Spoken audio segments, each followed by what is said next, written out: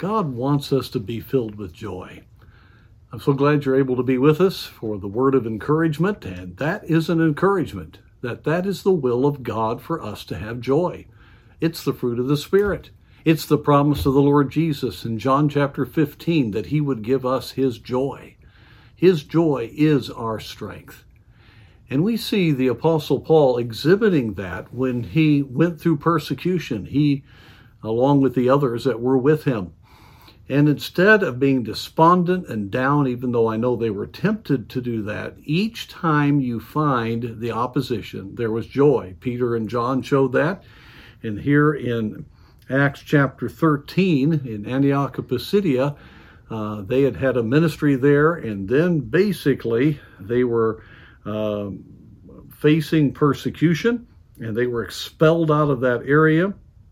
And you read in verse 51 of chapter 13, but they shook off the dust of their feet against them and came unto Iconium, and the disciples were filled with despondency? No, they were filled with joy and with the Holy Ghost. See, there was the key.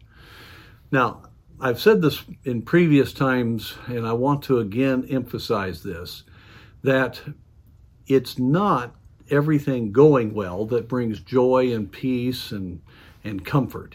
It is the working of the Holy Spirit in our heart.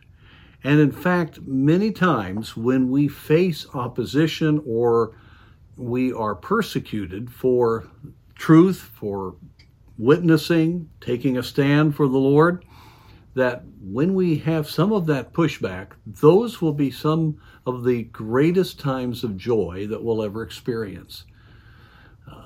As American Christians, we don't face a lot of it. I face some.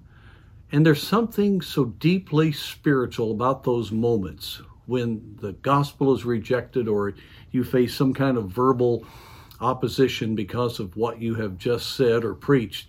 There's something about that time that just is such a miraculous lift, and you are united with the Lord.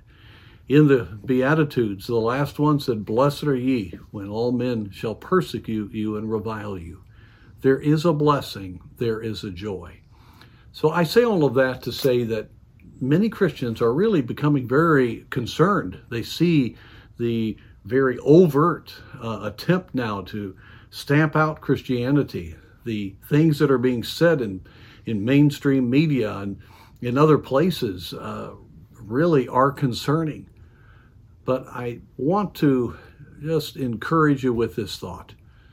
Even if we have to face some hard times, those will be times probably of the greatest joy that we've ever had. To identify with Jesus is a great privilege. So let's don't fear, whatever. Let's walk with the Spirit. We'll have the joy of the Lord then. It'll be our strength. And if we have opposition, God may give us even greater joy. So we have a wonderful future, and may we revel in the fact that the Lord has given us the Spirit of God to give us that indwelling joy and peace throughout every part of life.